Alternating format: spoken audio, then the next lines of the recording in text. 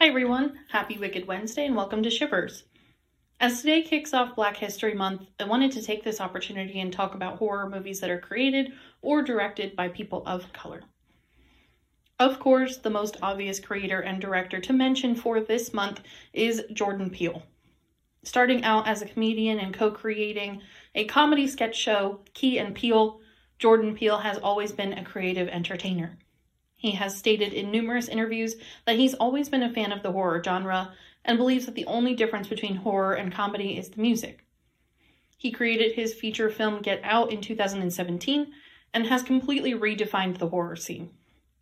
He was named Time's Top 100 Influential People in 2017 and has been on a horror ripper ever since.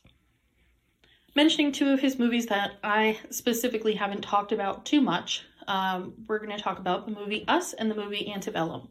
So for the movie Us, this is a movie revolving around a family going on vacation to the mother's childhood vacation town, only to find out that hiding underneath the boardwalk is a group of doppelgangers who are planning on enacting their revenge on their lively doubles as a form of rebellion, taking over the earth, and upset that their real human counterparts have essentially stolen a life that the doppelgangers could have had.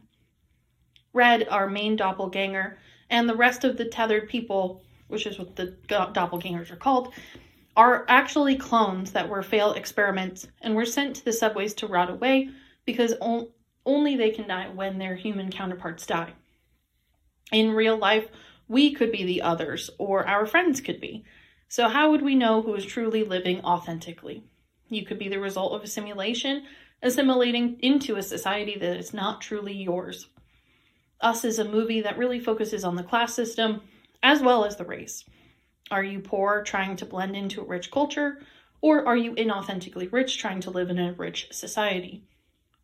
The family that we see walking on the beach, almost as soon as the movie begins, reveals the theme of isolation before even diving into it in the movie. They're the only Black family that can be seen on the entire beach. Both Get Out and Us are movies that focus on losing your identity, what the world sees versus what is on the inside. What would it be like if you met the mirror image of yourself? Who are they? Are they taking something away from you, or are you taking something away from them? Jordan Peele said that he was inspired to make this movie after analyzing the class system in America and incarceration of people who are both guilty and innocent, us versus them mentally, and the division of everything from that point on.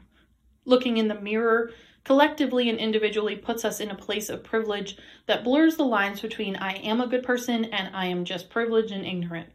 We enjoy the nice things in life because of people who work overtime in factories and slaughterhouses. We are inherently acting selfish and privileged by ignoring those invisible others, the workers, to maintain the illusion that is hard work and happiness on our own behalf. The Black family in the movie is better equipped to fight off the tethered because in real life, Black people are much more on guard than white people are in our society. Jordan Peele makes these movies about his actual fears and says that he overcomes them once the movie is finished, saying that doppelgangers are his biggest fear. As for Antebellum, Antebellum is a movie that focuses on a famous, successful Black woman seeing her life in supposed present day as this amazing adventure, and then time shifting backwards to seeing how she was treated as a slave. As a spoiler alert, this is one of the best twist ending movies that I have ever seen, which I don't think it's talked about enough. We are not actually bouncing back from past to present by seeing her as a slave, but rather she's kidnapped and forced to play the role of a slave in this incredibly detailed, dedicated reenactment of Civil War soldiers and their homes, with these white men coming back to their cabins at the end of the day to rape and molest and beat their slaves, which are people in everyday life that they've just kidnapped to put into this simulation of sorts. This is really essentially a movie that focuses on political issues that also doubles as a social experiment. The film begins with a William Faulkner quote, "The past is never dead." This is a movie meant to make a point about racism in society, and also doubles as a psychological horror for people of color who feel capsized in their everyday lives.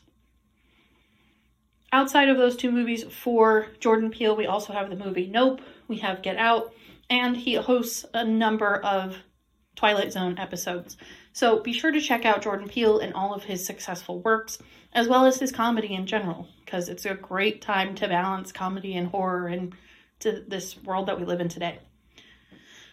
Other movies to mention for this month that have Black directors or actors or creators, we have The First Purge.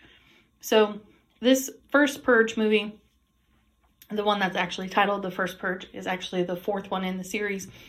It focuses on the beginnings of the Purge and how it got started. Crime in America is at an all-time high, and they start the Purge as an experiment in Staten Island, New York. A woman psychologist created the idea of the Purge and said that it would be the perfect opportunity for all citizens to release their violence and hatred inside of one single evening. Unfortunately, the people of the town decide to throw a huge party instead, so the government gets involved and forces people out once again. The psychologist sees the insane mistake that she has made, saying the Purge will result in more violence as opposed to less. The government, however, sees this as a divisional opportunity and decides to kill the psychologist and create the Purge for a nationwide scale moving forward. Thus, the Purge itself, in its own universe, begins. In general, the Purge series has drifted into a more political commentary with each entry, but the director of this movie, Gerard McMurray, offered a different perspective on the Purge in the 2018 prequel. He widened the franchise lore by taking fans back to the first Purge to witness the chaos and corruption from the perspective of a targeted Black community. The final movie to mention on this list is Candyman. The original movie of Candyman is from 1992 and focuses on a Black man who is an artist. This is about an artist who had a baby with a white woman, and he was eventually lynched with the neighborhood cutting off his hand so that he couldn't make art anymore. They covered him with honey, and they threw bees on him until he died. Now he haunts his old pieces of art. On the surface, this is a big screen adaptation of the lore of Bloody Mary. However, it's a story that's truly about race, sexism, and the fear of being forgotten. Candyman himself is a legend and is a lore. You say his name X amount of times and he'll come to life. Same thing as Bloody Mary. The movie is, in general, a gothic love story. It's not a slasher movie, but it's about redemption. It tells the serious story rather than just a campfire story. So it takes Bloody Mary and really puts it into a realistic perspective. Candyman himself is not the villain, he's the victim. But in general, it gives the perspective of if we were wronged and something bad had happened to us and we were killed wrongfully, would we really come back with a vengeance, or would we just accept our fate and pass away? 9 times out of 10, we would come back with a vengeance. The background of the movie, you can hear a lot of buzzing bees, and this is an actual effect that is used in the movie to make people more scared, thinking that Candyman is lurking around the corners at every second, but in a subconscious way for the viewer. In 2019, I believe, 2019 or 2020, Nia DaCosta reinvented the Candyman movie. It was also produced and helped out by Jordan Peele to tell the story of Candyman in a very modern way. It's still very much the same root of the story, but really brings out the gore. So it's all about the art, brings out some of the gore with the art. Candyman himself is real, and he is basically step by step possessing our main character. It establishes a new storyline through our main character and really builds on the actual story that is already there, that focuses a little bit more on the modern fears of police brutality and the connection of Black pain in America. So that is our list for movies for Black History Month. Thank you so much for listening to today's Wicked Wednesday. Be sure to check out these movies and more throughout the month of February. For those of you who want to continue talking about all things spooky, you can sign up for the Shivers Meetup page and be actively part of events and discussions. Enjoy your day, everyone.